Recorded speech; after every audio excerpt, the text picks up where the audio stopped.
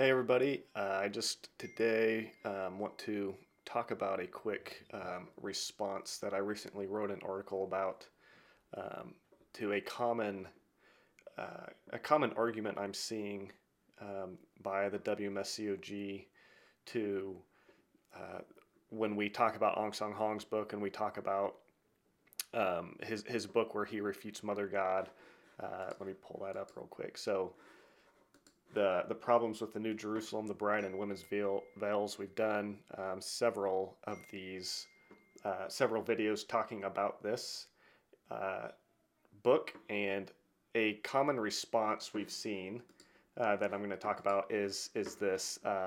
It's that they'll use the scripture from, I believe it's somewhere in Luke, I think. Let me pull that up real quick.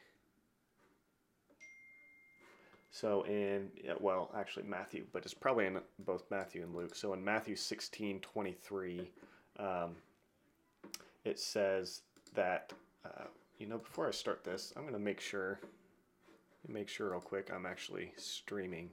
Um, if you guys can hear me, this is a new software I'm using at the moment. And so I want to make sure it's working. Okay, so we're getting a comment there, so it looks like it is working. Okay, good. Okay, so let me pull up this book here again. So again, in the comments is mainly where I've been seeing this response. It's out of Matthew 16:23. So we look at the book Aung San Hong wrote, where he very obviously refuted the doctrine of Mother God. And the response that's been common in the comments to these arguments, the response from the WMSCOG is to bring up Matthew 16:23, where Jesus calls Peter Satan. And so this is a situation where Peter he was not acting in line with the truth. His mind was on worldly things, and so so Jesus acknowledged and recognized the fact that Peter in that moment was not in line with the truth, and so he was actually acting as Satan's mouthpiece. And so what the WMSCOG does basically is they say that in the same way that Aung San Hong refuted Mother God, but today they believe that he eventually believed in her and taught that she was a reality, and so they equate that to the fact that Peter called Jesus, or Jesus called Peter Satan, but today we don't still think that Peter is Satan. I don't know if you're picking up that reasoning or not. It's really is a little bit honestly, it's just silly.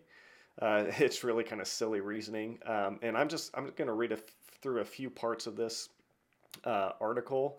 The link to this article is in the comment section of this video, but I wanted to talk through a couple things, and then also I have a quick encouragement to give. And then I'm going to look at and respond. There's a couple comments. We just did a live Zoom conversation that a lot of you were a part of. And we do plan on doing more of those soon. We're trying to get a hold of Ray. Many of you heard the conversation we had with Ray, a current member. And I'm in contact with him, hoping that he will come on and do maybe just a conversation with me, or maybe also if you're a member and you want to jump on, do a conversation as well. Ideally, I think we would like to do a one-on-one conversation, or even a two-on-two conversation. And you could probably call it a debate, is kind of what we're hoping to do, but do it in a respectful way. I think if you watched the video, you saw that we can have these discussions in a respectful way where we're honoring the other person, we're actually listening to what they say. And so I think that's what we want to do. So again, if you're a member, if you have any interest in coming on and sharing your side of the story, if you want to share refutations to things we've taught and said in the video, if you want to share defenses of your group and just talk with us about that, we really want to do that. We want to have, I think we're doing a lot of videos where it's kind of one-sided, where you're only able to hear our side of the story. When we make these videos and we're uploading them, you're just hearing our part, and we want this. We think the live aspect of this and the Zoom conversations, doing it in that format allows us to have a little bit more of a relational way of doing this, where we can actually talk back and forth with each other. And so, yeah, I'm just hoping to be able to do that more with you guys. We're hoping that you're willing to do that. I think it's just a lot more healthy and productive way to have these conversations rather than trying to talk back and forth in YouTube comments. And so, yeah, so let me jump into this book again, the argument of the WMSCOG about Satan. So,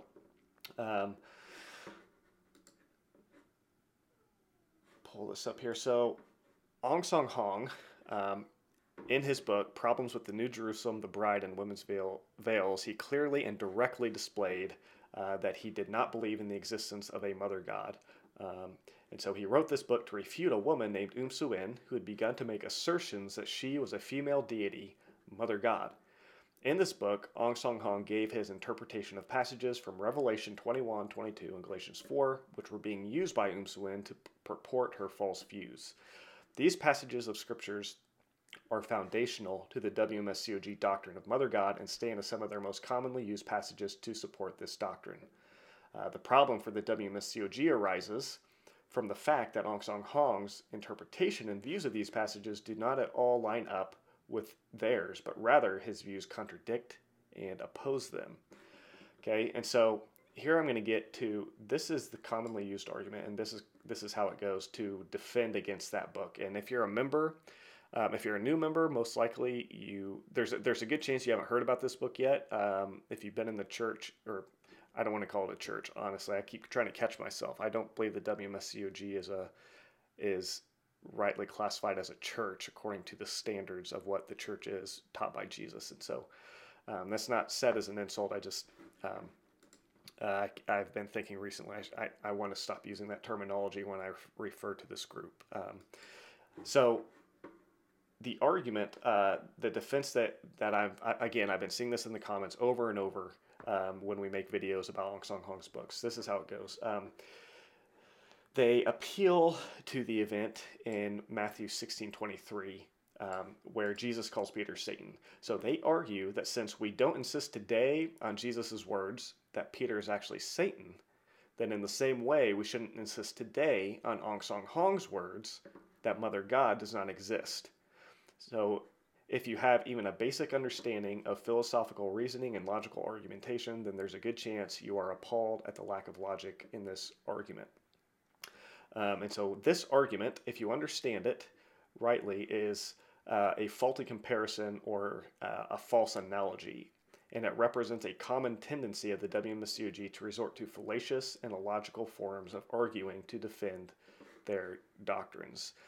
So this is, again, if you get this argument, in essence, it's just they're saying that because in that moment, Jesus called Peter Satan, they equate that and say that's equal to Ong Song Hong's book where he refutes the doctrine of Mother God. So I'm going to just kind of talk through quickly from this article why that just is not the case, and that does not, as I said just now and read from this article, it's a false analogy. And if you know anything about philosophy and philosophical arguments and logical ways of debate and arguing, then you know that what this argument that you just heard, the WMSCOG argument, it's a fallacious way of arguing. It's a philosophical fallacy. It's a false analogy. The instance of Jesus calling Peter Satan is not equal to, they're in completely different categories. They're not the same thing, and so you can't use that as a comparison.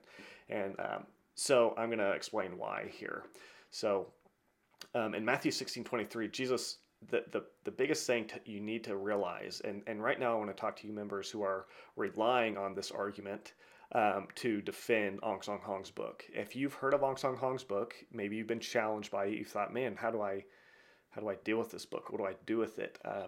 In this book, he's obviously saying things about your doctrine of Mother God, and so you have to figure out how do you defend it. And many of you have resorted to this argument. You've gone and you found the defense, and you can find this defense on some of the WMSCOG websites. I think the true WMSCOG.com or something like that is where I pulled an article to get, and I saw this argument laid out. But many of you, I think, are relying on this argument to defend your doctrine. And you're thinking, okay, well, since Jesus called Peter Satan in that instance, that means or you equate that to Aung San Hong's refutation. Here's why that doesn't work. So in Matthew 16:23, Jesus was not making a theological argument about Peter actually being Satan. He was simply recognizing that Peter's mind in that moment was set on the things of men and not the things of God. Therefore, in that moment, Peter was in a sense serving as Satan's mouthpiece to distract Jesus from his mission. Jesus recognized that Peter's words were in opposition to God's will, and so he rejected Peter's words as if they had come from Satan himself. And so, although in that moment Jesus called Peter Satan, he was not making a theological assertion that Peter was literally Satan. This should be obvious to anyone who simply reads through the text of Matthew 16:23 and examines it honestly. In contrast, though, when we examine Aung San Hong's book and the arguments he presents, it's clear that he was making theological assertions and presenting doctrinal positions. This is absolutely different than what Jesus was doing in Matthew 16. Soo In, Soo In, if you don't know, is the woman that Aung San Hong wrote the book to refute. So he wrote this book against this woman, Soo In, who was claiming to be Mother God. And so Soo In was using texts like Revelation 22, Galatians 4, and she was interpreting them as teaching the existence of a female deity of God. So Soo In was taking the text like Revelation 22, Galatians 4, and again, these are foundational scriptures that the WMSCOG today uses to teach the doctrine of Mother God. This is exactly what Soo In was doing.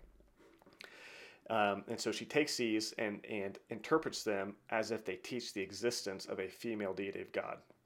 And then she was applying them to herself and saying, these texts teach Mother God, and I'm Mother God, basically. So here's the kicker. Here's the thing that's significant. Aung San Hong specifically addressed these texts and made clear that in his view, they did not reveal a teaching about a female deity. This is something that I haven't really, at this point, I've not heard a legitimate response to this from the WMSCOG. And so first off, I encourage you guys who have left this church I'm solidifying, hopefully in your mind, that this group is false, and you see the contradiction here, that Aung San Hong himself had a different interpretation, a different understanding of texts like Galatians 4:22-26 and Revelation 21:1-4, passages that the WMSCOG commonly uses, foundational passages that they use to teach their doctrine of Mother God. Aung San Hong taught a completely different view of them. He had a different interpretation of them. An interpretation that lines up more with my interpretation. And ultimately, he looked at these passages that the WMSCOG uses and Soo In used to teach Mother God, and he clearly and dogmatically showed that that's not what they're about. That's not what they teach. And so Aung San Hong displayed that their views of these scriptures stand in direct opposition to the views of Aung San Hong. And so the main thing here is that you got to see that Jesus calling Peter Satan wasn't a theological teaching that he was trying to establish. He wasn't literally saying, Peter, you are Satan. But in contrast, Aung San Hong was looking at these passages of scripture and he was making a theological statement, asserting a doctrinal position about these scriptures and subsequently making a doctrinal position about Mother God. And what that means ultimately is that he was saying Mother God does not exist. By his interpretation of these passages, he was what you can pull out of that, what he was meaning to communicate is that Mother God does not exist, and these passages do not teach her. So this is why this argument that is popping up in the comments over and over just does not work. And so here I want to show you what a good comparison would actually look like. Like if you wanted to go to the Bible and find a comparison that you could use to defend Aung San Hong's book, I'm going to explain what that would need to look like in order to be a logical and reasonable comparison.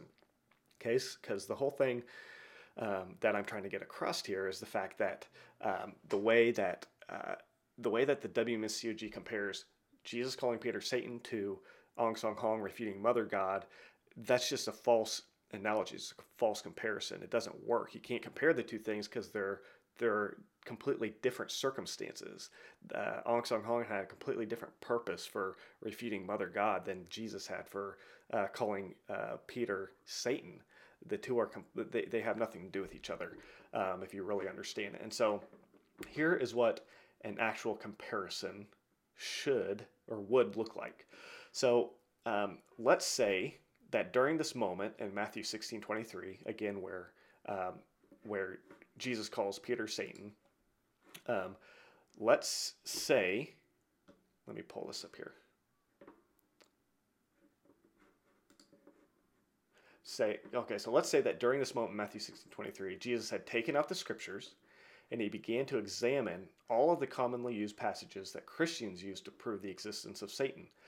So I'm saying here, in that moment, let's say Jesus he pulled out a scroll and he started looking at passages like Genesis 2 through 3 and Job chapters in Job where Satan is directly mentioned. So let's say he pulled out these scriptures and he looked at them, he read through them, and then he began to refute the commonly held view that Satan is a literal being who exists.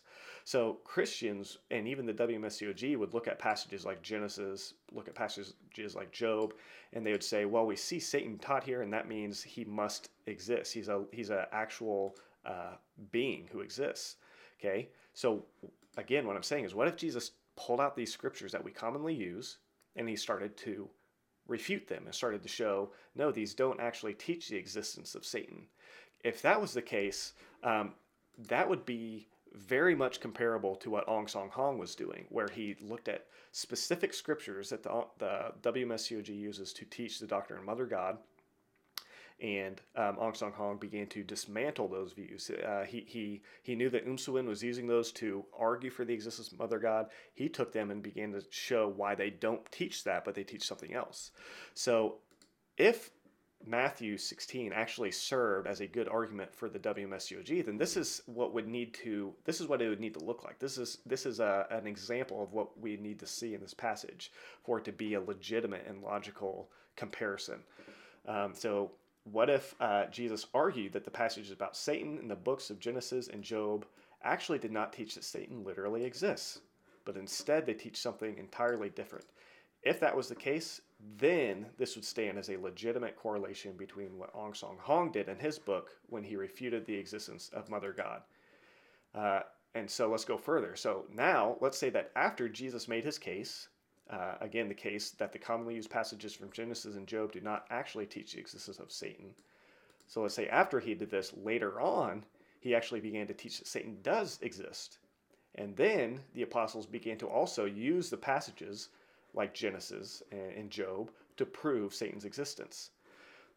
If you're following with me, this would be a comparable example or comparison between what Ong Song Hong did if this was what we saw in Matthew 16.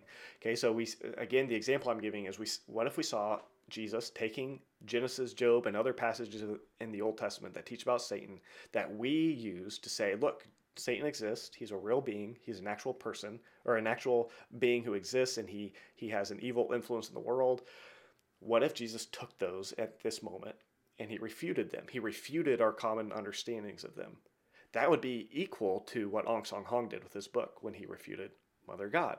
And let's say then what happened with what happened, and according to the WMSCOG, they say, well, Ong Song Hong retracted the book where he refuted Mother God, and now the WMSCOG actually uses those very scriptures that Ong Song Hong interpreted in a way that was against the doctrine of Mother God. The WMSCOG, they use them to now teach the doctrine of Mother God.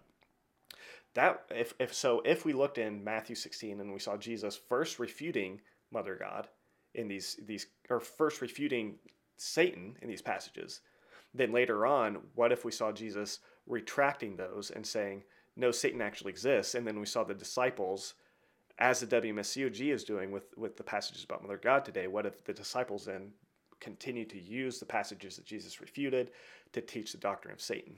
I know this might be a bit of a confusing argument. I hope you're following along. And if it is confusing, I'd encourage you again to look at this article and just read through it and try to understand the arguments being presented here.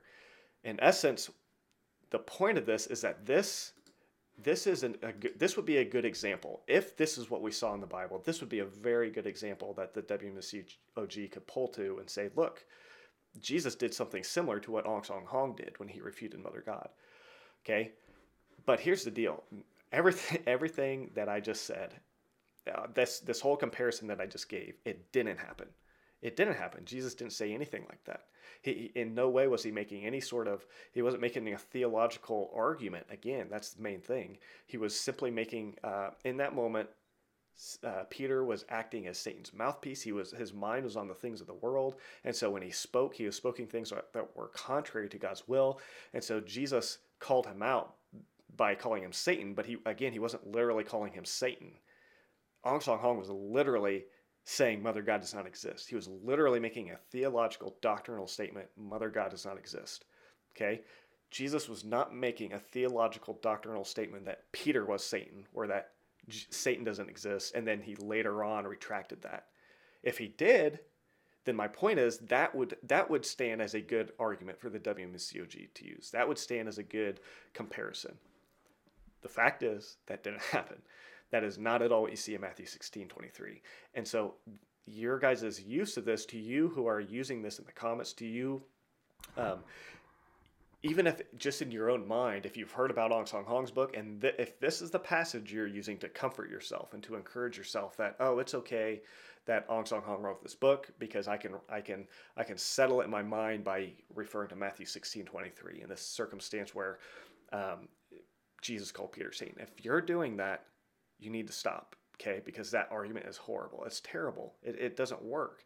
And I'm not saying that as an insult. I'm just saying logically, just go look up in Google, just Google faulty analogy or false comparison, and you'll see that that's this argument that the WMSCOG uses lines up perfectly with what a false analogy is.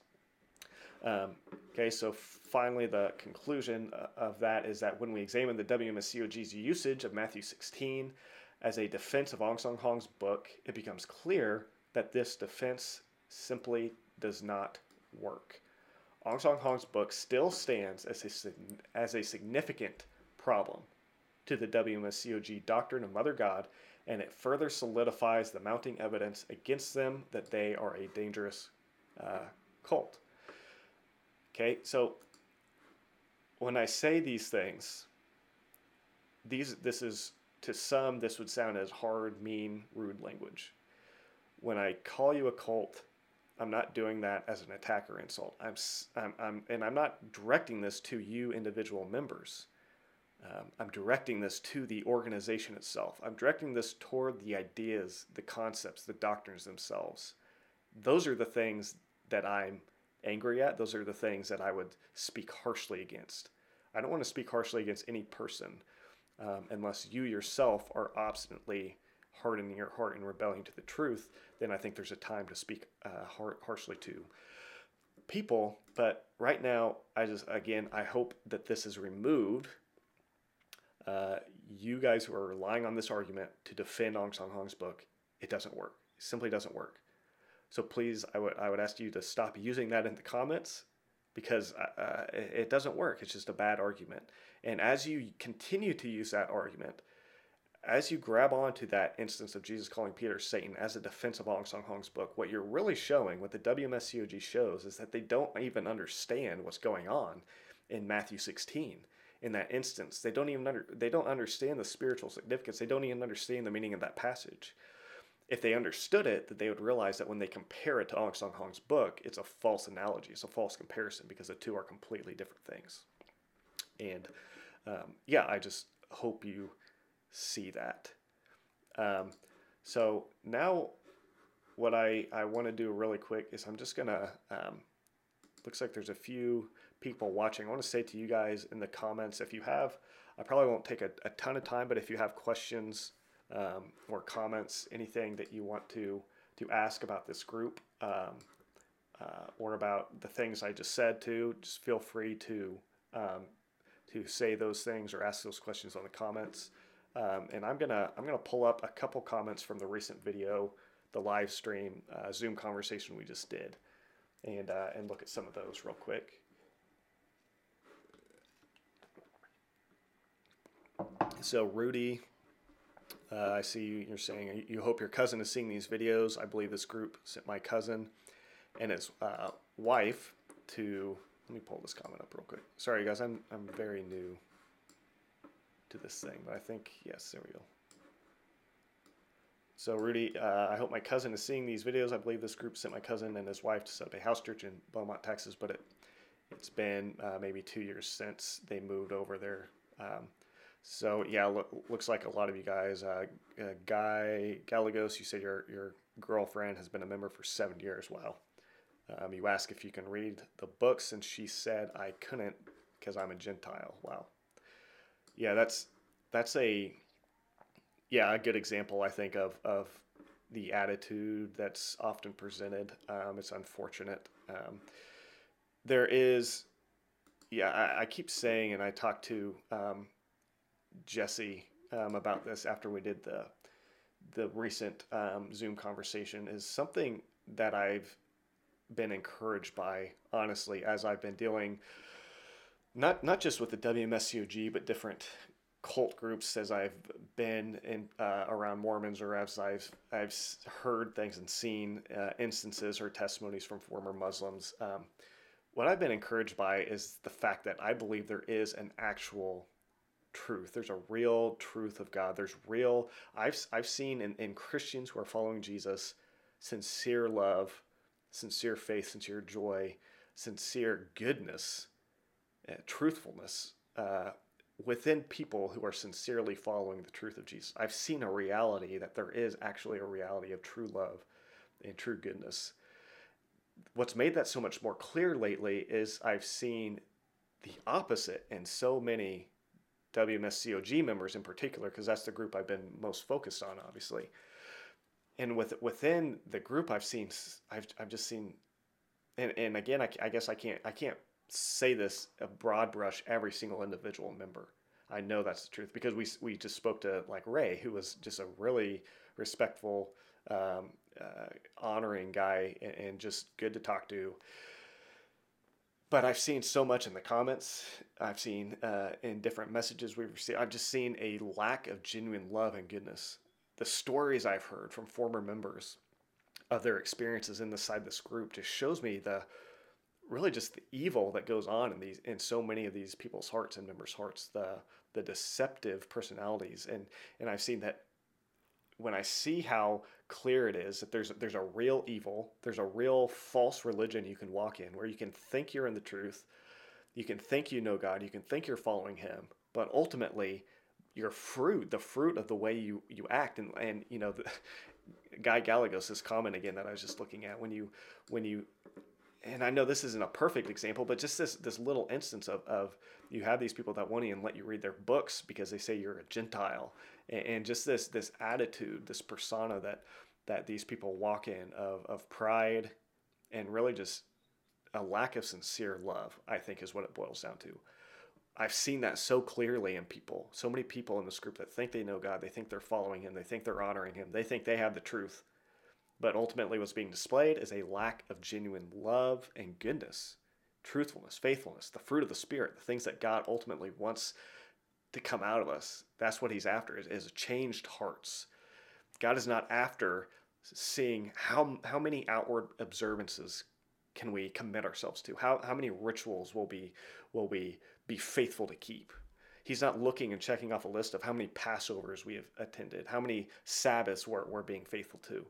Now, I know there's a way to do these things and to keep Passover. As my brother Tim, we've talked about him a lot lately, but a guy who does these things but is not doing them, thinking God has this checklist where his relationship with God is dependent on how well he's doing at these things and how his observances and his feasts, his ritual keeping. God is looking for a changed heart. That's what God wants. God wants more than anything. If you're in this group, if you're seeking God. I know so many of you are seeking God. You want to know Him. You believe you have the truth. You love the Bible in a sense. You have a zeal for God, like Romans 9 talks about. But we have to make sure our zeal for God is according to knowledge.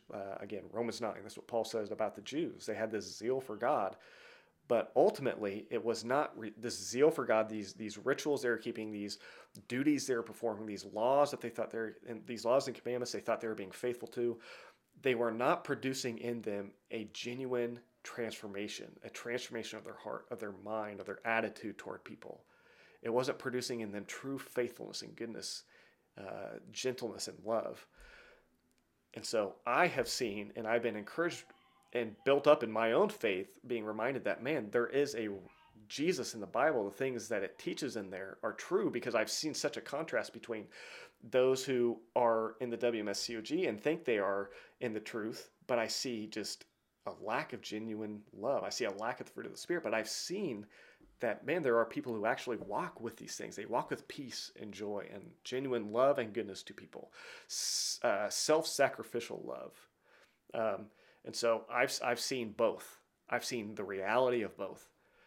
And I've been encouraged in my faith that it reminds me that this thing, the Bible, Jesus, the reality of good and evil, of truth and deception is real, because I see it play out. I see it work out in reality. I see it actually manifest in people. And so I think that is just a testimony to the truthfulness of the Bible, to the truthfulness of who Jesus is, that there is real reality. There is truth to who God is and who He says He is in the Bible. And that encourages my faith. But it also shows me the reality of deception, that those who are in this group need to think about the fruit that's being born. You guys who are considering joining this group need to think about the fruit that is manifesting out of these people. And I think that's the cause of a lot of people leaving this group. As I've seen a lot of members leaving the group, that's one of the things they keep coming back to, is they just, the way that members operate, the way that they saw the church operate, the WMSCOG operate, and the deception, the dishonesty, trying to sending some of the leaders to go and count the money, the tithes and offerings of the other members, to try to figure out how much money they're giving, things like that. Telling members not to preach to the handicapped, the homeless, and just there's a lot of things. If you get into this group, you get in there, you're in there for a year or two, I'm 100% confident if you look around, you examine it, you open your eyes to what you're seeing, you're going to see the heart, the core of these people, what this doctrine, the doctrine of the WMSCOG, what it produces is not the love of God. It's not the fruit of the Spirit. It's something else. It's something else that you don't want to be a part of, I believe. Okay, so sorry, I kind of got off on a tangent there. Rudy, you asked, where did you get the book that shows Aung San Hong disproves Mother God? So there aren't copies, physical copies. As far as I'm aware, there aren't physical copies of this book that you can get. You can find a PDF form of this book that's been translated into English from Korean. I'll put a link to that in the description. You can find it if you go to examining actually, let me put this in the comments real quick. Examining the WMSCOG.com. I think I wrote that right. Nope. I can't talk and type at the same time. Examining the WMSCOG.com. If you go to that website and you just use their search tool and search Aung San Hong's book, or Aung San Hong, Mother God, something like that, they have a copy of the entire book in PDF form again. And so, yeah, you can find that. And I would encourage you, if you're a member or if you're doubting, if you've left the church and you're doubting, did I do the right thing? Did I make the right decision? Is there really evidence? Maybe there's evidence that this church is really true. Just go directly to that book. That's one of that in itself, I think, demolishes the WMSCOG. Whatever other arguments you might present, that is a foundational thing that, man, if that book is true, if Aung San Hong really refuted the doctrine of Mother God in these passages like Galatians and Revelation, that's a big deal. That's a very big deal. And so without having to figure out all the other arguments that the WMSCOG uses, I would encourage you, if you're searching this thing out, go directly to that. Just go to that, read through that book and see what Ong Song Hong said. And again, as I wrote in that article, I think it's just very, very problematic to the WMSCOG and their doctrine. So I'm going to read a couple comments. I haven't read through these, so I don't really know everything I'm going to come across, but I want to respond to some of these things that I know are being said here in the comments. So let me get this fixed. Okay, so this Seek the Truth is a member, a current member, who we recently made a video reply to. Seek the Truth, if you are watching or if you've will watch this, I would encourage you to go back and watch the video we just released where it's titled something about responding to members' YouTube comments. That video was actually made in large part as a response to some of the things you said. We have asked, and we continue to ask, Seek the Truth. We would love to have you come on and do an interview or just do a conversation with us. And listen, it wouldn't even have to be live. It wouldn't have to be a video. We don't have to make a video about it. We just like to talk to you. And obviously you're passionate about this and you are putting a lot of comments. You're trying to have an effect against the videos we're producing, which is fine. But we would love to have you come on and just talk with us as Ray did. I think you saw that we are willing to have a respectful conversation with you. We'd love to do that. We'd love to just talk to you, hear you out, hear your side of the story, hear your position. And rather than saying all these things in the comments as you continue to do, I would just ask, why not do it in a more personal way? Why not just say this to us in a phone conversation? Or if you would like to do it, you obviously want others to hear what you're saying. You continue to say these things in the comments of the videos, and you've multiple times mentioned that you want others to watch, members to watch and be influenced by what you're saying. And so we want to give you a better opportunity to do that through a discussion with us in a video, and we'll let you share your comments and your thoughts, and we'll reply to those, and we'll let you reply to what we say. But I just ask, if you really think you have the truth here, if you really think what you're saying is the truth, why not just come and talk to us about it? And so let's just look. Here's one thing I think I want to point out. And so here's what he says. The point my brother Ray Gomez is making is about a male and female that exists in nature, which indicates a male God and female God exist. Okay, if you don't know, this is a common argument which we've responded to already, and we responded to Ray too. The argument goes like this. In nature, we see both a male and female human beings. The WMSCOG says, therefore, that must mean there is a male and female God. That's another example of a false analogy. The one does not necessarily follow the other. And so he says, if you all recognize the list you mentioned, there's a male and female each time. So my response to that, what he's getting at here, he talks about there's a male and female aunt and uncle, grandfather, grandmother, brothers and sisters, etc. And he says, we're missing the point. So my response to that, to their argument about a male and female human being equals male and female God, is simply to say, well, if you're looking at nature and you're using that natural argument, you're saying, well, in nature we see male and female, therefore there's a male and female God. I would say, well, also in nature we see a grandmother and grandfather. We see aunts and uncles. So does that mean too that since we see that in nature, that there's not only a father and mother God, but there's a grandfather, grandmother, there's a aunt and uncle, there's a cousin God and a brother God, and if you really follow out that logic, that argumentation that the WMSCOG uses, it quickly is shown that it doesn't work, and it quickly shows again how often the WMSCOG resorts to just illogical ways of arguing to defend their positions.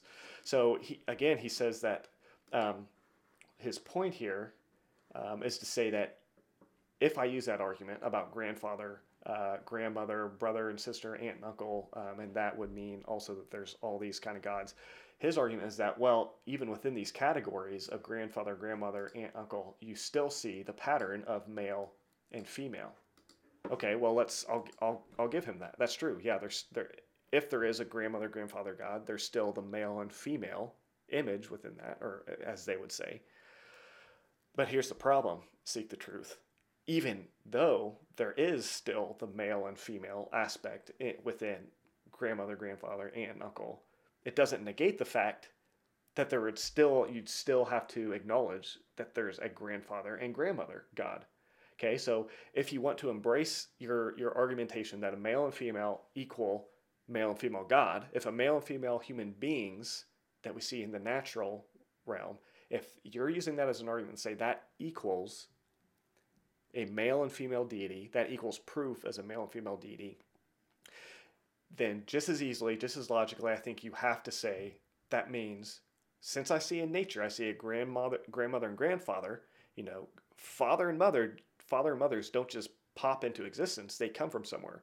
They come from grandmothers and grandfathers. So you have to also acknowledge there must be a grandmother and grandfather God. Okay, so the fact that there's, still a female sex within the grandmother and grandfather and the aunt and uncle categories, well, it doesn't negate the fact that there are aunt and uncle and grandmother and grandfathers. I hope you see what I mean. So if your argument's true, male and female equals male and female God, then you have to follow it fully out. And you quickly see that now, seek the truth. Even if there are female deities of God, you can't just stop at mother God. You have to say, well, there's also grandmother God. There's also aunt God. There's also female cousin God. Because we see all these people, we see this in the natural world. That must mean it exists in the spiritual. That's their argument. That's not I don't believe that at all. I do not believe there's a grandmother and grandfather God. I do not believe there's an aunt and uncle God. I think that's silly. I think it's unbiblical. There's no biblical basis to any of it. It's an insertion. It's an example of eisegesis, where you look at the text, you have a preconceived idea of what you want the Bible to say, of what your doctrine is, and so you force that idea into the text and you then pull it out, rather than eisegesis, which is simply looking at the Bible, taking it for what it says, examining what it actually is trying to communicate, what the authors and the context is trying to communicate to us, and you pull that out. I believe that if you follow this reasoning that's being displayed here, that male and female equals male and female human beings equal male and female God, you just run into all sorts of problems. I think this argument obviously doesn't work, and I'm confused about why it continues to be used. The other thing that I think makes this, I think it's worth pointing out, that I'm going to look at, is where they get this mainly. So again, we've talked about this in the past, but I think it's worth pulling out because he mentions Genesis in other comments. So let's just look at this really quick. It says, "Then God said, 'Let us make man in our image, after our likeness, to rule over the fish of the sea and the birds of the air.'" So let us, this is what they focus on. This is again one of their key verses where they'll look at this and say, see, God in creation is saying, let us. And they'll use it to say, so within this is both Father God and Mother God. So it was Father and Mother who created man. But let's just keep reading and see why this becomes problematic. So it says, so God created man in his own image. In the image of God, he created him, male and female. He created them. So think about this. They use this to say this is Mother God within the us. Okay, so there's a plurality here. And I would argue there's different interpretations of this, but I think it's much more easy to find biblical evidence that this us, when it references us, it's not referring to a Mother God. Why would we think that when there's no other references in all of Scripture to a Mother God? Why wouldn't we look at passages in the Bible like, let me find this, like Colossians 1:16, which says, for in him all things were created, things in heaven and on earth, visible and invisible, whether thrones or powers or rules or authorities, all things have been created through him and for him. Okay, and then John 1:3, it says, through him all things were made. Well, who's him? Who's the him he's referring to? He's referring to Jesus. There's places in Scripture too where it says that God made all things through Jesus Christ. So Who are the two people that biblically we know for a fact? We can look at the Bible and examine the text of Scripture and know that there was a plurality, there was multiple persons involved in creation. But is there any biblical basis to believe that those persons involved in creation were Mother and Father God? Well, no, there's no biblical basis for that. There's no other text that would reconfirm that. But we do find texts like this, where it tells us that there was multiple persons, both Father and Son, were involved in creation. God created all things through Jesus Christ.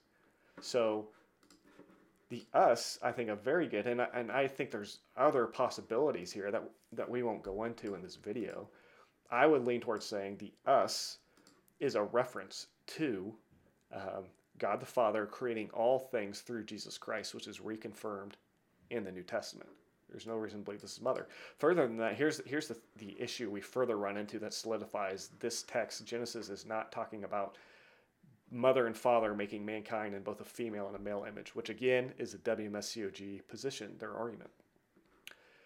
Look at the pronouns used every time about God. Not only in this passage, but think about the rest of the Bible. Whenever there's personal pronouns used to refer to God, let's just see what they are. It says, so God created man in his image.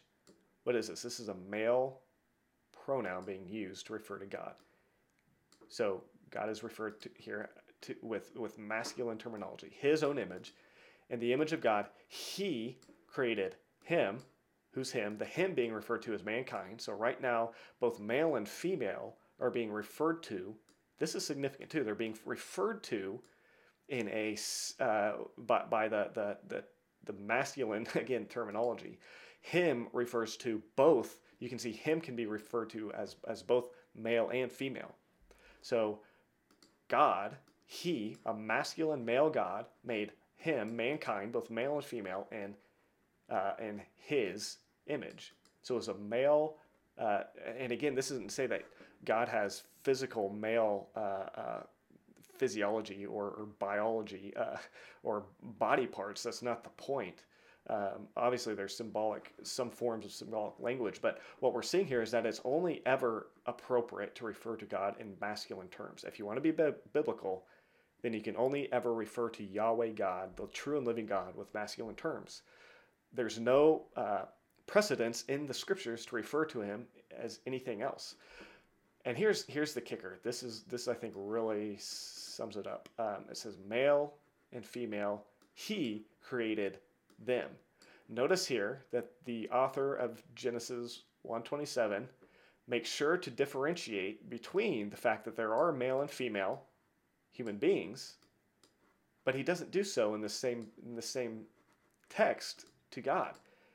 He divides mankind up.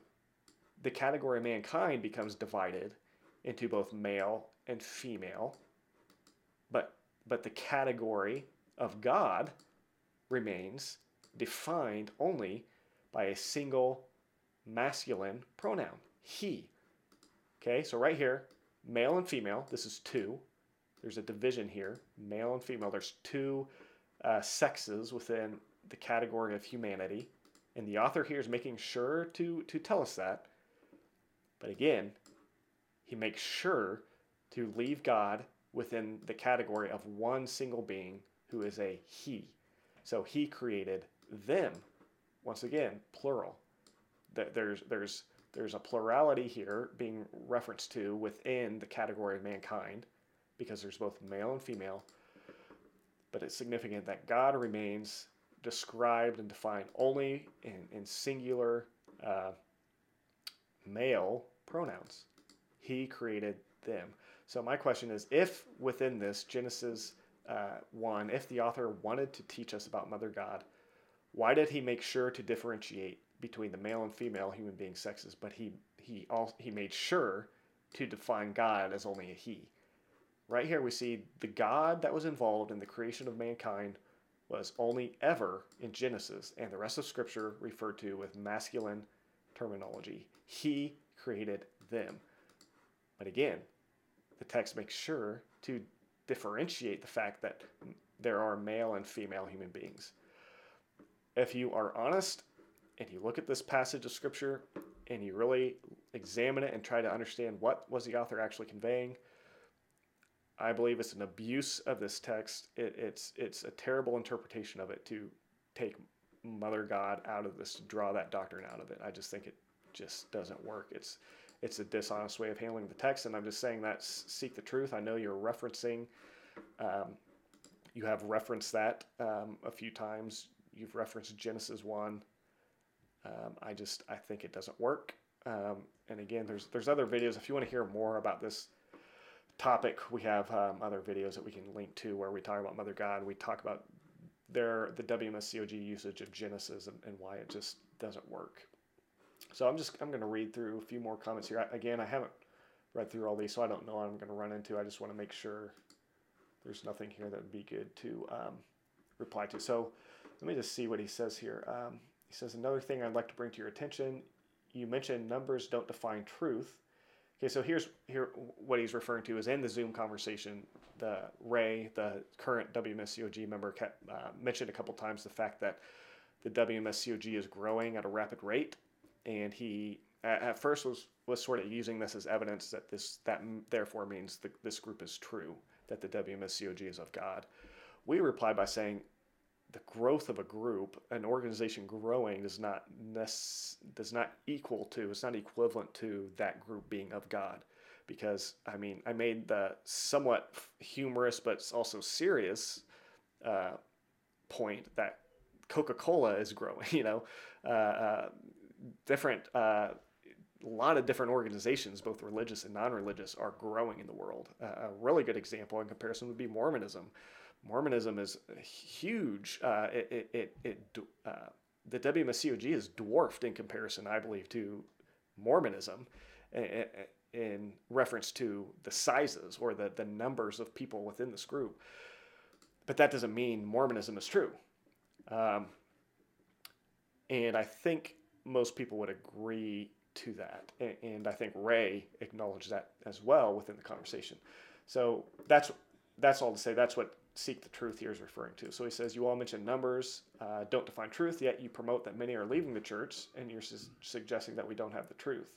Okay, so we keep talking about the fact that there are members leaving the group, and we're getting messages and emails behind the scenes of which are just awesome to see, of members that are leaving this group, members that are seeing the videos being impacted, being challenged to think, and they're leaving the group. And so he's talking about how we keep referencing that, but we're not, just so you know, we're not referencing that as evidence that the WMSCOG is false. We're not saying that because members are leaving, therefore that proves the WMSCOG is false. Like, I understand if we were arguing that that would be just as bad of an argument as the one I described at the beginning of this video, where the WMSCOG compares Hong Song Hong's book to Jesus calling Peter Satan. It's just that's a false analogy, and so that's a bad argument. I understand that would be a bad argument if we were using members leaving this group as evidence of the falseness of the WMSCOG. That's not what we're saying.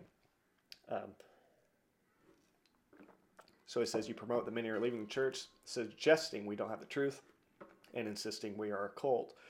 Because of the numbers, you are converting to leave and many leaving. That's just not true, okay? We're not saying that it's proof that you don't have the truth. It's proof that you're a cult because of the numbers who are leaving. He's saying things that we have not said. So I'm just saying this as a challenge. Seek the truth. You need to hear what we're actually saying, and reply to things we're actually saying, rather than putting arguments and words in our mouth that we're not saying. We never said that.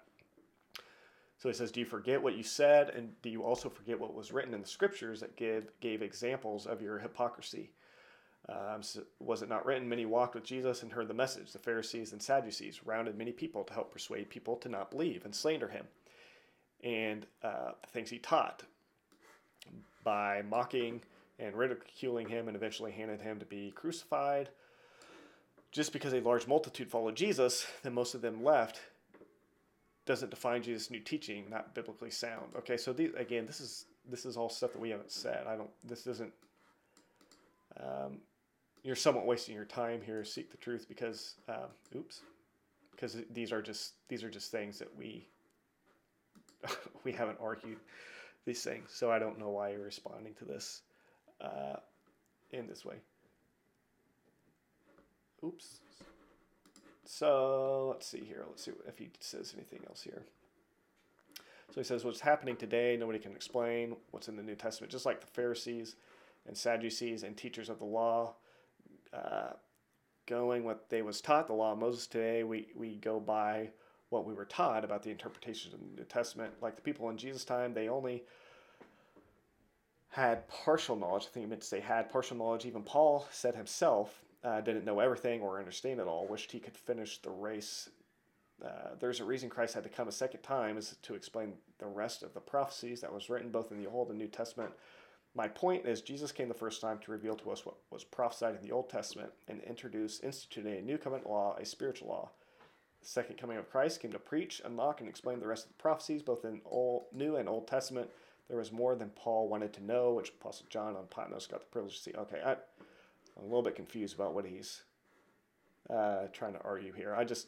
Sorry, I'm kind of focusing in on this particular person's comments. The reason for that, again, is because this is a current member who is continually flooding the comment feeds of our videos with his arguments. So I honestly don't get what he's trying to say here, which is another reason why I wish you would come on and just talk with us on video, because I think it'd be a lot easier for us to understand what you're trying to say. Let me just jump down here to the last point. He says, in the prophecies about how we would recognize Christ in the last days, Christ Song Hong would reveal himself the same way Jesus revealed himself to John the Baptist through the prophecies of what he would do. We just need to see what Jesus did that was prophesied he would do to recognize he was the Messiah. In the last days, we too must see what Christ Song Hong did that was prophesied he would do. Okay? Yeah, I agree. In order to recognize second coming Christ, we need to look at the things the Bible says, prophecy said he would do. So let's just talk about, real quick, a few things that the Bible says would happen when Christ returns a second time. If you look at 1 Thessalonians, I believe it's chapter 4 or 5, it describes how when Jesus comes, what he's going to do is that the dead in Christ would rise. Those who have died in Christ would meet, the believers who were alive when Christ came would be caught up in the air to meet Jesus, and also to meet those who had believed in Jesus and had died. Let me find this real quick. So this is 1 Thessalonians 4. If you want to know what the Bible and prophecy says about the second coming of Christ, again, what he's arguing for, he's making the argument that is often used by the WMSCOG, that Ong Song Hong fulfilled prophecy. So many prophecies, it's so convincing. The Bible is so clear that Ong Song Hong is Christ because of the prophecies he fulfilled. And he's saying we must examine what the Bible says about Christ when he returns the second time. And I'm just saying, yeah, that's true. So let's just look at 1 Thessalonians 4, where Paul was expecting Christ to come back, I believe, in his day. The second coming Paul taught about and believed in was a coming that he expected to come in his time. I think he adjusted his views later on. But he says, we don't want you to be informed, brothers, about those who sleep in death, so that you will not grieve like the rest of mankind who are without hope. For since we believe that Jesus died and rose again, we believe that God will bring with Jesus those who have fallen asleep in him. So, number one, here's a prophecy. What's going to happen when Jesus comes the second time? Well, he's going to bring with Jesus those who have died. He's using the words, he's using fall asleep to speak of death. When Jesus comes the second time, the teaching of Paul was that he would bring with Jesus the people who had died with Christ for the past 2,000 years, who had died with faith in Christ. When Christ comes the second time, Paul taught God would bring those people with him. So that's one thing that we can expect to see in the second coming of Christ. Then he says, by the word of the Lord we declare to you that we who are alive and remain until the coming of the Lord. See, notice here, Paul was expecting the possibility that he would remain alive until the coming of the Lord. He's using the words we. He's using personal pronouns to reference himself, and he's including himself within the body of believers, insinuating, and I think clearly communicating, that he believed that the second coming of Christ would come. It was possible that it would come while he was still alive. So he says, we declare to you that we who are alive and remain until the coming of the Lord will by no means precede those who have fallen asleep. So Paul had no expectation that there had to be a restoration of the truth, a restoration of Passover, a restoration of truth that was lost, as the WMSCOG claims. They claim that when Christ came, he had to come again to restore the truth, and then there would be a third coming. So they divide the comings of Christ into three comings, which is just, again, is unbiblical. It's not in the Bible. And I think we see here, Paul was leaving no room for that. And Paul's theology, there was no room for that. Paul was expecting that the second coming, when Jesus came again, he would not be coming to restore Passover. He wasn't going to be coming to restore the new covenant. Paul is teaching here what he expected is that the second coming of Christ is a coming that would involve Christ raising people from the dead and bringing with him all those who had died in faith in Christ. So he says, for the Lord himself will descend from heaven with a loud command. Here's another prophecy. What's going to happen when Christ comes the second time? He's going to descend from heaven. Physically, he will descend.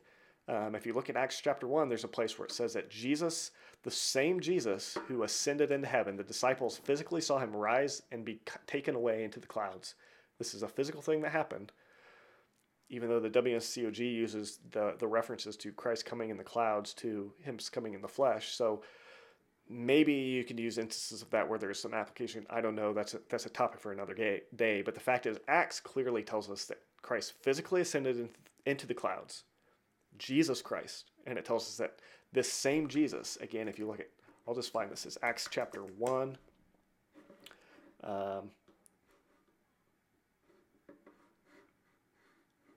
this really quick, sorry. I'll pull it up on the screen. So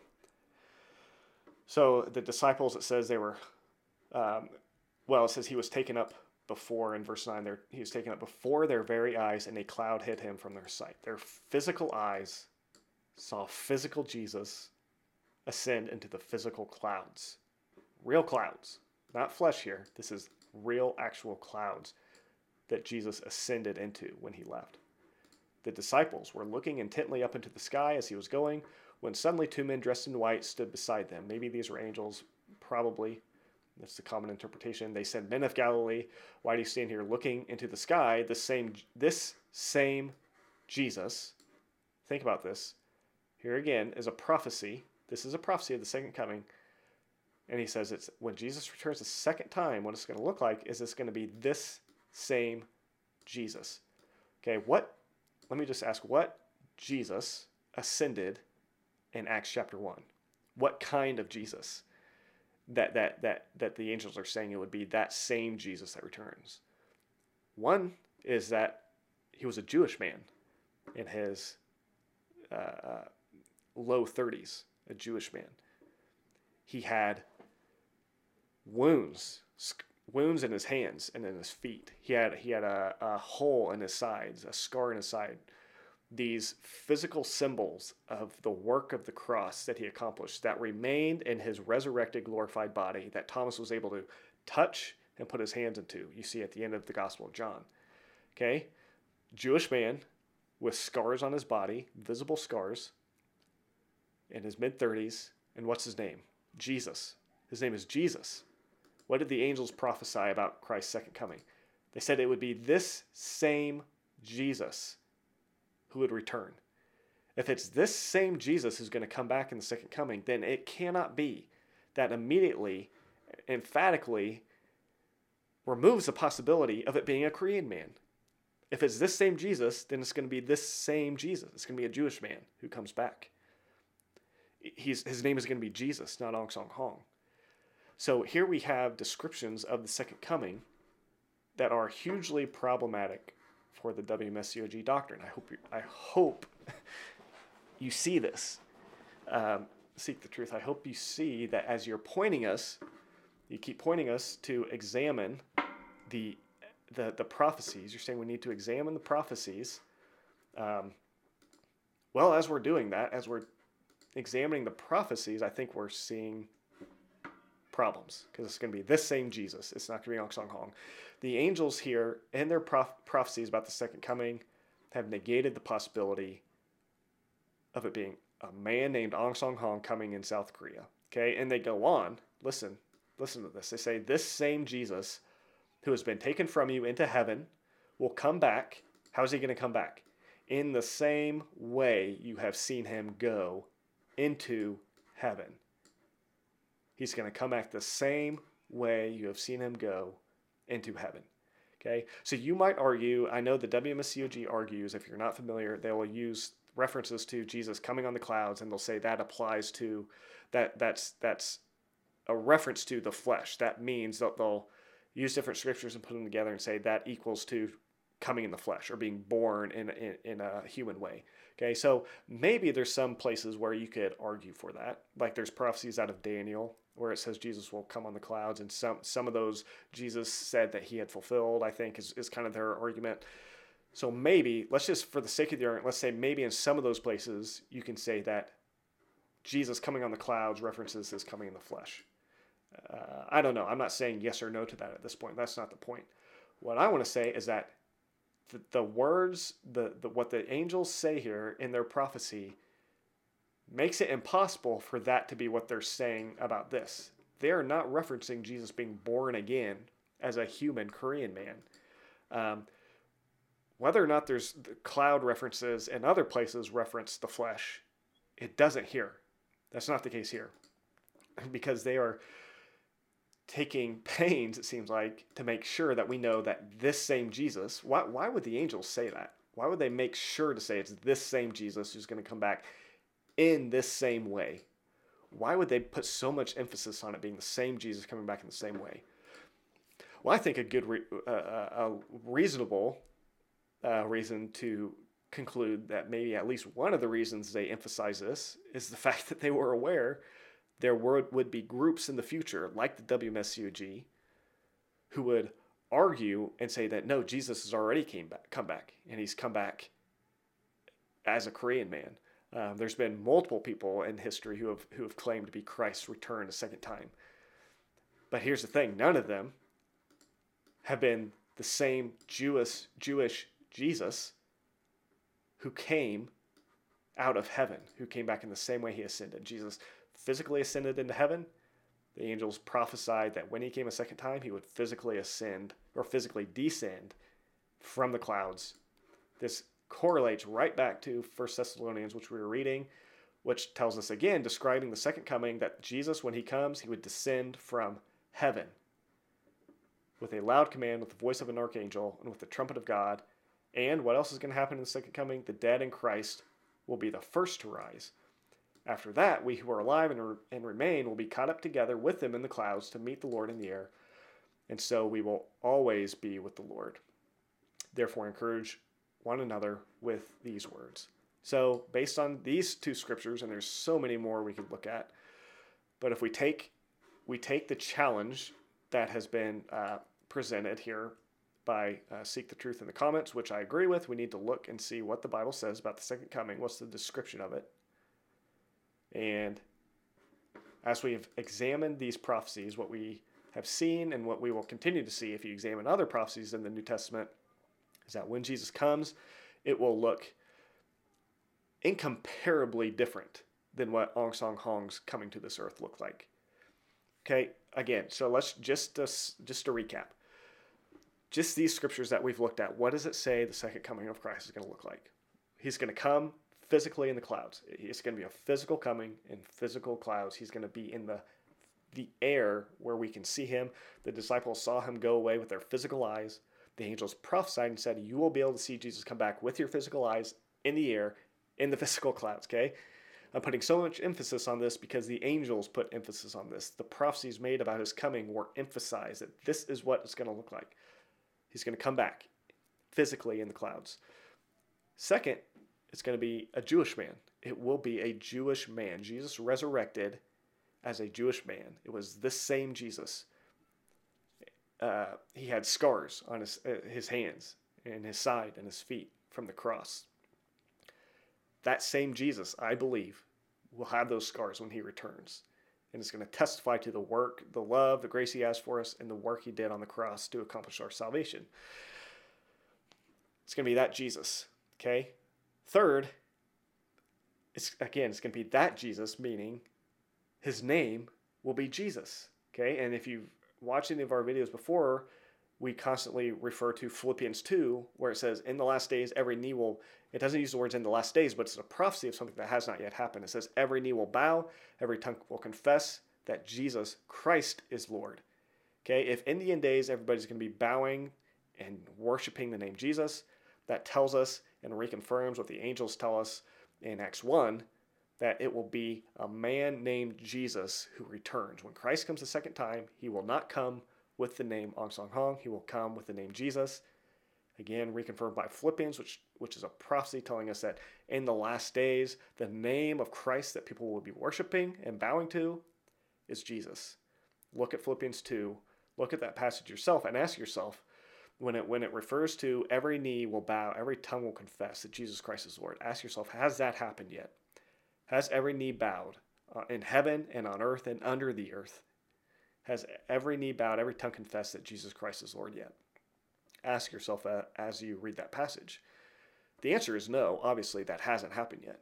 And because the answer is no, what that means is that it's something that still has to happen. What that means is that Christ, when he comes again, still has to be worshiped under the name Jesus, by the name of Jesus. It will be the name of Jesus that people worship. These scriptures stand, if you will just look at the Bible, if you go away and read it for yourself, don't read what the WMSCOG, don't read within their Bible studies, don't read within the context of how they tell you to read the Bible. Go away and read these passages on your own. Take the Bible, read it on your own. Ask God to reveal to you by His Spirit what these words mean. You will see there is no room in Scripture for Ong Song Hong to be the second coming of Christ. There's no room. Okay, I think we're on 3. The fourth thing is that, again, when Christ comes the second time, what's been prophesied, what we will see, is that the dead in Christ will rise. There will be a resurrection of the dead. And if you find other scriptures, what we'll see is that when Jesus comes the second time, what it's going to look like is that those who believe in him will be transformed. Our bodies are decaying bodies that we're still longing to be freed from. Bodies that can be impacted by sin, that can be impacted by death, can be impacted by Satan, by sin, by sickness. These fallen bodies we will be redeemed from when Jesus returns. There's passages in 1 John that tells us that when we see him, when we see Christ come the second time, what's going to happen? We will be made like him. We will become just like he was. When Jesus resurrected from the dead, he did not no longer have the physical body that we have. He was able to walk through walls. You know, it talks about how the disciples were shut up in the upper room, and somehow Jesus just appeared in there. So we're going to have the same kind of physical bodies that will be unstained by sin and decay and the curse. This is something that did not happen when Ong Song Hong came. We did not see a resurrection of the dead, and we certainly did not see ourselves, or those who follow him, have their bodies redeemed. So you can read Romans 8, where it talks about how we eagerly wait and we long for the redemption of our bodies. When's that redemption going to come? It's going to come at the second coming of Christ. So as you examine the Bible, as you examine the prophecies given about the second coming of Christ, what it's going to look like, what's going to happen, you see that what happens is, what's going to happen is much, much different than what happened when Ong Song Hong came. Ong Song Hong was not second coming Christ. So real quick, some of the things that happened when Ong Song Hong came. Again, he was born in Korea. He was born to, evidence shows, to Buddhist parents. Grew up in a Buddhist home, most likely practiced Buddhism for at least part of his life. I mean, I would assume. He was part of the Seventh-day Adventist Church for, I think, 16 years it was. And going back to his parents, the interesting and significant thing about this is the fact that when Jesus came, think about this, Jesus was born of a virgin. Jesus was born not of, he did not have the DNA of man. And I believe this involves, and I don't fully understand all this, but I think what this involves is because when Jesus was born of just a woman, he was born of spirit and flesh. He did not have the DNA of fallen, sinful human beings when he was born on this earth. But Ong Song Hong was born to two human parents, both who had a sin nature. Mary had a sin nature, but God did not. And so when Jesus was born, that sin nature, I do not believe was passed through to him. I think that gets at part, at least, of what is significant about the virgin birth. Ong Song Hong did not have a virgin birth. Ong Song Hong was born the same way every other human being is born, to two fallen, sinful human beings. What this means is that Ong Song Hong was born with a sin nature just like ours, with a fallen, corrupt nature just like we have. What that means is that Ong Song Hong needed a savior. He needed redemption. He needed forgiveness of sins just as much as we do. And I believe if you look at Ong Song Hong's writings, you'll see that he believed that. You'll see that he didn't believe he was second coming Christ. He didn't. He thought he was Elijah.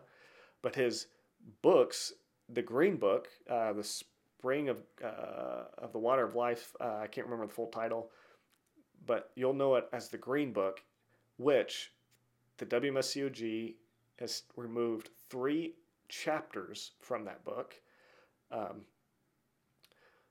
But within that book, you see that Ong Song Hong believed and taught that Christ, when he came again, it would be the name Jesus, and he made specific claims that we could point to and show you. If you want to see later, you can ask us.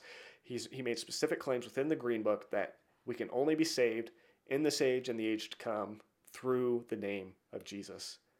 Ironically, the WMSCOG has removed those quotes from the book. They've removed entire chapters. Because they know Ong Song Hong did not believe he was Christ. He taught things that were clearly in contradiction to that idea.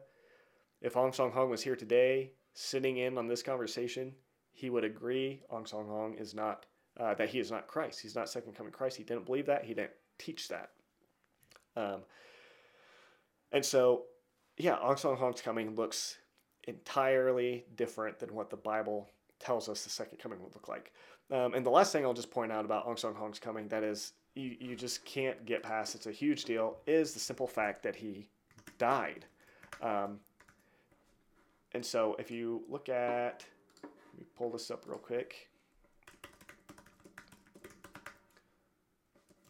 So Romans 6, I think it is, if I can find it here. So Romans 6:9. It says, "For we know that since Christ was raised from the dead, since Christ was raised from the dead, he cannot die again. Death no longer has mastery over him." Okay? So Christ cannot and will not die again. When Jesus died, he was buried in the tomb, and he resurrected. The testimony of the scriptures is Christ will not die again. He will not die a second time. You WMSCOG members, I say this out of love and sincerity and an exhortation to think about this fact. Ong Song Hong, this Korean man, died just as any other man will die. He died as a man. He was a man, and he was nothing more. This mother god that you're believing in, Zong Gil-ja in South Korea, she is a human being woman who is fully aware, I believe. She's either fully aware or she's fully deceived by the devil to believe that she's Mother God. I don't think she even thinks she's Mother God. I think she's fully aware she's not God. She knows she's not God. She knows she has no supernatural powers. The thing we say all the time is that she doesn't even know members' names. Members of the WMSCOG who call her their mother, their God, they pray to her, they believe, and they'll even teach that Mother knows every person's name and she can count the hairs on their heads. Well, when you go to visit her in South Korea, they will make you wear a name tag so that she even knows your name. And I've heard member testimonies of people who have gone to visit her, and they ask, and she asks them, "What church do you go to? What's your position? Where do you live?" Things like that, like things that if she's Mother God, either if she's your mother in any sense, or if she's God in any sense, information that she should know, but she doesn't. If you think about Jesus, I think it was Philip who was under the fig tree, and Jesus, before he met Philip, before he saw Philip, Jesus communicated that he knew things about, I think it was Philip. I might be getting that wrong. Correct me if I am, but you might be familiar with what I'm talking about. Jesus knew things intuitively by the Spirit of God. If you think about the woman at the well, Jesus, she says, he told me everything I ever did. Jesus, because he was God, he intuitively by the Spirit knew things about people. He could see into them and know them. Ong Song Hong and Zongil Jia, it's not that. That is not the case. There's no evidence that they're God. No evidence at all. And again, the significant thing I'm pointing out here is the fact that Ong Song Hong died as any human being will die. He died as a man. The Bible says Christ would not die again. This immediately, emphatically, clearly removes the possibility that Ong Song Hong is Christ or God.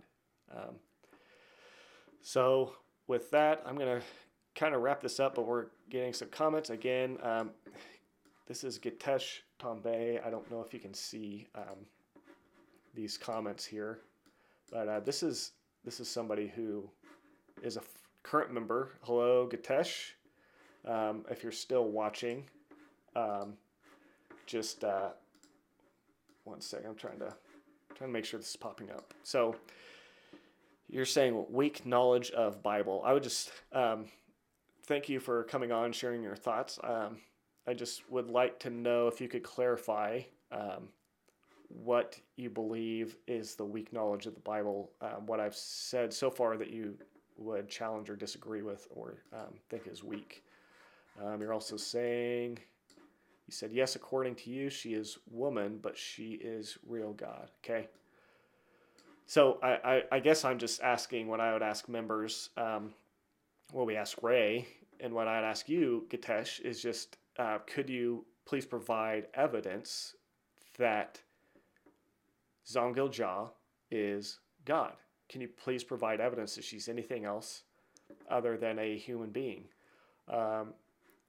And I just point you right back to Ong Song Hong's book. I just want to point you back to that, because if members are unable to deal with Ong Song Hong's book, where he himself personally refutes and disagrees with the idea of Mother God, then I think it's not really fair or reasonable for you to continue to assert the idea of Mother God. So I would just ask, please try to provide evidence and support and defend Ong Song Hong's book, because again, if you're this Korean man who you believe is God, wrote a book refuting the idea of Mother God, how can you feel any confidence to believe and continue to give your life to this Korean woman, believing that she's Mother God, when your own, who you believe is your father God, refuted and denied and disagreed with that concept? So that's my question to you. And looks like I don't see any other questions. I know this is a weird time to do a live stream because most people are working, but I just wanted to make sure to get out these thoughts and point you guys mainly to the article that I talked about, because again, that's a common, basically the only defense, I think I would say one of the only defenses, at least, or one of two or three defenses against Ong Song Hong's book, is again that instance where Jesus called Peter Satan. So I just hope this is clarified. It should clarify. I think that is not a good argument. That doesn't solve the problem. It's a false analogy, and the issue of Ong Song Hong's book still remains a big issue that I don't think has been answered. And so I'm just encouraging you guys to think about that. Again, the link to that article, I think it'd be easier to maybe understand the problems with that argument if you just read through the article. And so I would encourage you to do that. And all of this is to hopefully make you guys think, especially those of you who are members, make you think, challenge your thinking. Again, Gitesh Tombe, I don't know if I'm saying your name right, but if you're watching, I understand that these things are very, very personal to you. I understand that your belief in God is real. It's sincere. You really believe. I think you probably, I don't know you very well, but I think you probably really want to know the truth. Again, the member we keep responding to from the comments, seek the truth. I'm encouraging you guys just to seek the truth. This isn't meant to attack or demolish or just to be mean. I know it's impossible to communicate an opinion and to take the Bible and refute certain doctrines without it sounding mean and harsh. I want to be loving in all that I do and all that I say. I know that if I'm not doing that, I'm a noisy cymbal and a clanging gong, like Paul says. And so my goal here is not to be hateful or unloving or simply to just demolish somebody else's beliefs and say, hey, I'm right, you're wrong. That's not my purpose.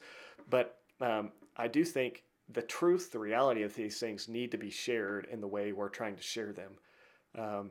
The arguments you guys are presenting in the YouTube comments, we just feel they need to be continually replied to and responded to. Because they're faulty arguments. They don't work. And there's so much evidence that's just piles upon piles of evidence against the truthfulness of this group, and it's dangerous. At the core of this, if this was a harmless group, if these were harmless beliefs, then there would be no reason to do this. But the thing is, you guys are giving your lives away to false gods, to human beings. You're committing your entire lives, as we talked about to Ray, to this belief that as of yet, I haven't seen you able to really defend or give any reasonable explanations for why you believe that Aung San Hong is Christ or Zongil Jia is God. And you haven't given any reasonable defenses to the clear challenges against these things. Again, the book is a huge thing. The removal of Aung San Hong's chapters out of his book. And so we're encouraging you guys just to think about these things. I know many members probably don't even know about the book. We've heard of many members who didn't hear about, they've been in the church for, up to a year or more sometimes, and they hadn't even heard that Aung San Hong wrote a book refuting Mother God. And so you deserve to have the truth. You deserve to know about these things. So that's our purpose. And we hope all of this just points you not to just get angry at what we're saying. I understand if it makes you angry, but I would just encourage you to talk about it with us. Again, we're opening invitations to people to join us in conversations, whether live on in a video on the channel for others to watch, or even just behind the scenes. If you just want to call us and have a more private, personal call, we are doing that with different people already, and we'd love to do that with you, current members, and just hear you out. I know I'm saying that a lot, but I want to make it clear and make it known to you guys that that's what we want to do. We believe, again, in the last days, every knee is going to bow and tongue confess to Jesus. And we want to help people get free from the deception that the WMSCOG has put on you and the twisting of the Bible that has clearly taken place in their doctrine. And so that's our purpose. We're hoping to do more live streams here in the near future, maybe maybe in the next few days or next week. I'm trying to get current members to come on and have a conversation. If not, we got another couple people that we want to come on and talk about. There's a few subjects we want to talk about. One thing I'm really excited to talk about here in the near future is just the truthfulness of Christianity. I know many of you are leaving this group and you feel disillusioned by God. You feel disillusioned by religion, by faith, and you feel confused. You feel burnt out by it. And I totally get that. I can sympathize with that, with where you're at. I can't imagine what it's like to come out of this group and then to try to find any semblance of faith. I know the confusion and the questions you have of like, what church do I go to? What denomination is right? And all these questions you might have. I get that. I want to encourage you guys that those questions can be answered. There are good answers to those questions. And I believe that even though you've discovered that the WMSCOG is false, if you really look into it, you will discover that Christianity itself, and I just point you simply not to a denomination or a church or an organization, but just point you to the person of Jesus and say that if you look at him, there is so much evidence, reasonable, logical evidence that you can dig into and find that there's a solid, firm foundation that doesn't have all these cracks and issues like we're pointing out within the WMSCOG doctrine. There might be things that are true and good within the WMSCOG, some of the things they might teach that we might even agree with. So I'm not throwing all of it out, but I'm saying the core things concerning salvation, concerning who God is. These are things that are big issues. And I think, again, the evidence just does not support the truthfulness of this group as it does the truthfulness of Christianity. And that's something I want to talk about in the near future. We're going to have some friends of mine, a good friend maybe that I'm in talks with, who loves apologetics, is going to come on. We're just going to talk in one video about why Christianity is true, even if the WMSCOG is false. The evidence that Jesus, the person Jesus, really rose from the dead, and different reasons why we believe, why we continue to have faith in the truth of Christianity. And I think it'd be fun if you guys watch that, just to have to come on and ask us questions as we're having that dialogue, to ask questions and make comments about it that we would hope to be able to answer and talk to. But until then, I think I'm going to sign off and call this good. I've talked a lot already, and so I hope all this was helpful and blesses you and in some way leads you to Jesus.